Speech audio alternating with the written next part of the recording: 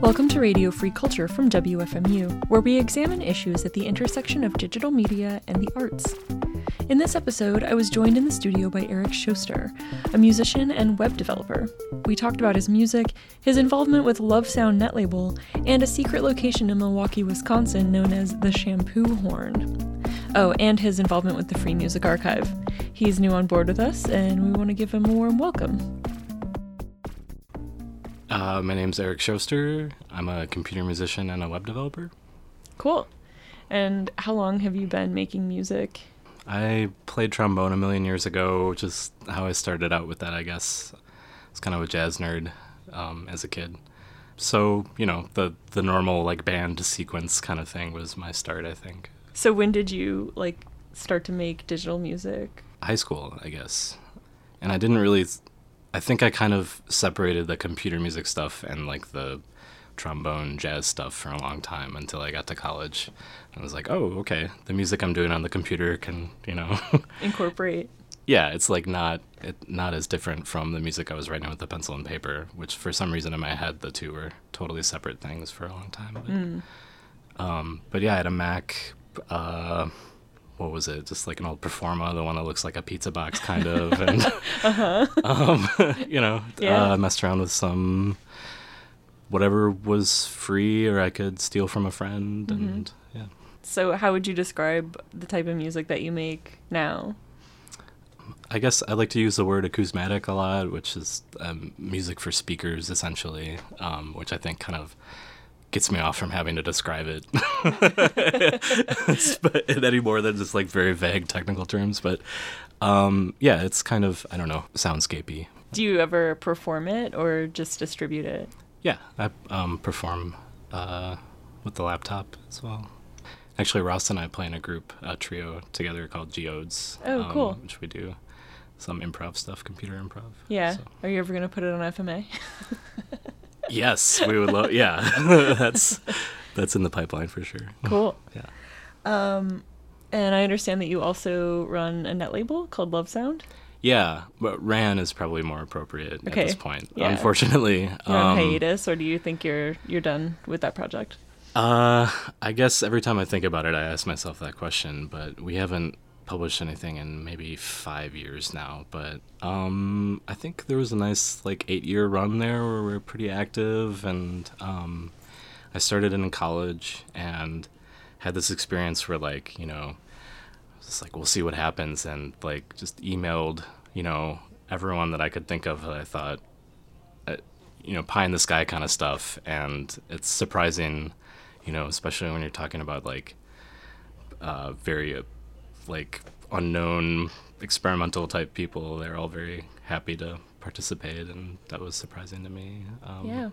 Is that stuff still available to people? Yeah. It's all on archive.org, and there's a website that hasn't been touched in a long time and should probably needs a little work. Yeah. Is that like a placeholder that just sends you to archive.org? And it's lovesound.org, and it's got, I think we've still got all the artist biographies up there and like all the discography and stuff like that, but there's probably broken links, and archive.org might be a better way to find it all. Yeah. Is so did Love Sound sort of embrace the like Creative Commons net label angle? Yeah, very much so. Kind of aggressively, actually. Yeah, good. A little bit. Yeah.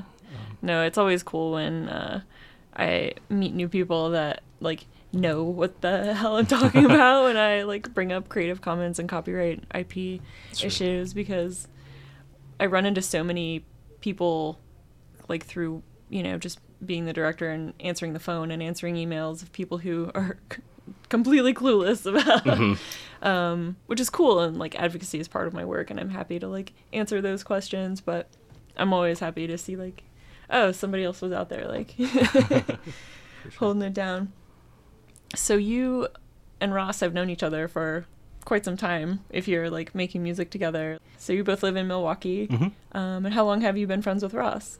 I met him pretty soon after I moved to Milwaukee, And we had mutual friends, but I didn't know that at the time. And literally, he was sitting behind me in a coffee shop, and I heard him talking about all like the right nerdy things, and I was like, okay, I'm gonna have to just introduce myself to this guy.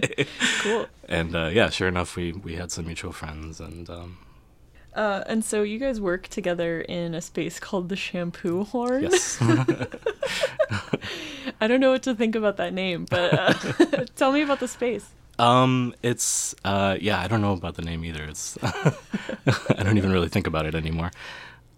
It's a space that some friends of ours built up maybe 7 or 8 years ago, maybe even longer than that at this point. But it's like the 6th floor of this warehouse building in kind of an out of the way part of Milwaukee. It's near a pretty innocuous looking residential area, and then like you walk a few blocks and it's this little industrial park and like but they rented the 6th floor, and it was just this big open, dirty floor, and they cleaned it all out and built up studios and wired it up for electricity, and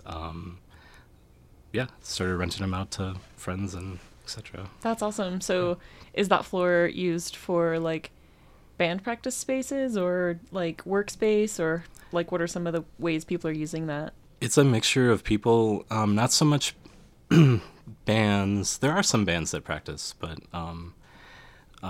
there's a few musicians on the floor. There's painters, a photographer, so a mixture of people, I think. Yeah. And I know Ross is involved with the LPFM station. Are you involved with that at all? No, just as a visitor and a listener occasionally, yeah. But not directly in any way. Cool. But yeah, that just got off the ground recently. They just got their license last year, started broadcasting. Yeah, so. That's always exciting.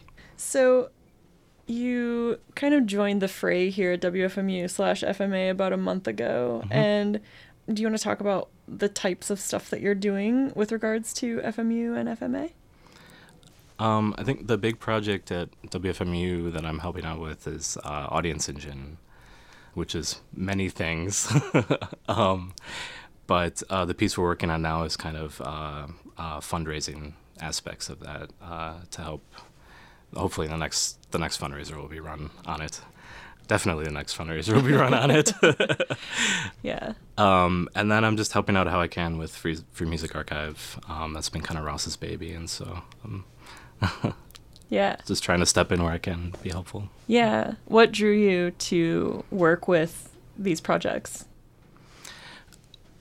The opportunity to work on these projects, honestly.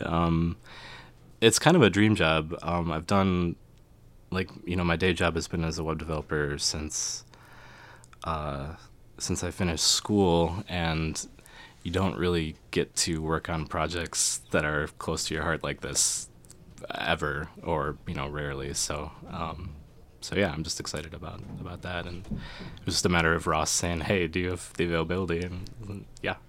Yeah, so, that's awesome. Yeah. I know that everybody here is really excited to have another person on board, and cool. Any help we can get at the FMA is good. Great help. So cool. It's having more people that are really committed to the project and gonna make it happen, make things better. So what sort of in terms of web development, what are some of your specialties? Well, I've done a lot of PHP development, and more as a practicality than anything else, just for a long time, and it's changing now, but that was sort of the language of the web for a long time. But I'm in my music work, I'm a Python developer, and been doing that more for web stuff as well, working with Python. Both of those are just programming languages. Mm-hmm. Do you have anything else you'd like to add? No, thanks for talking with me. I'm excited to work on all this stuff. Yeah, we're excited to have you. Thanks so much for stopping in. Yeah, thanks. All right. Radio Free Culture is produced by WFMU and the Free Music Archive. Our theme song this week is The Spider-Man's Nano Loop by Uncle Bibby, which can be found at freemusicarchive.org under a Creative Commons Attribution License. For more information about Eric or his music, please visit hecanjog.com.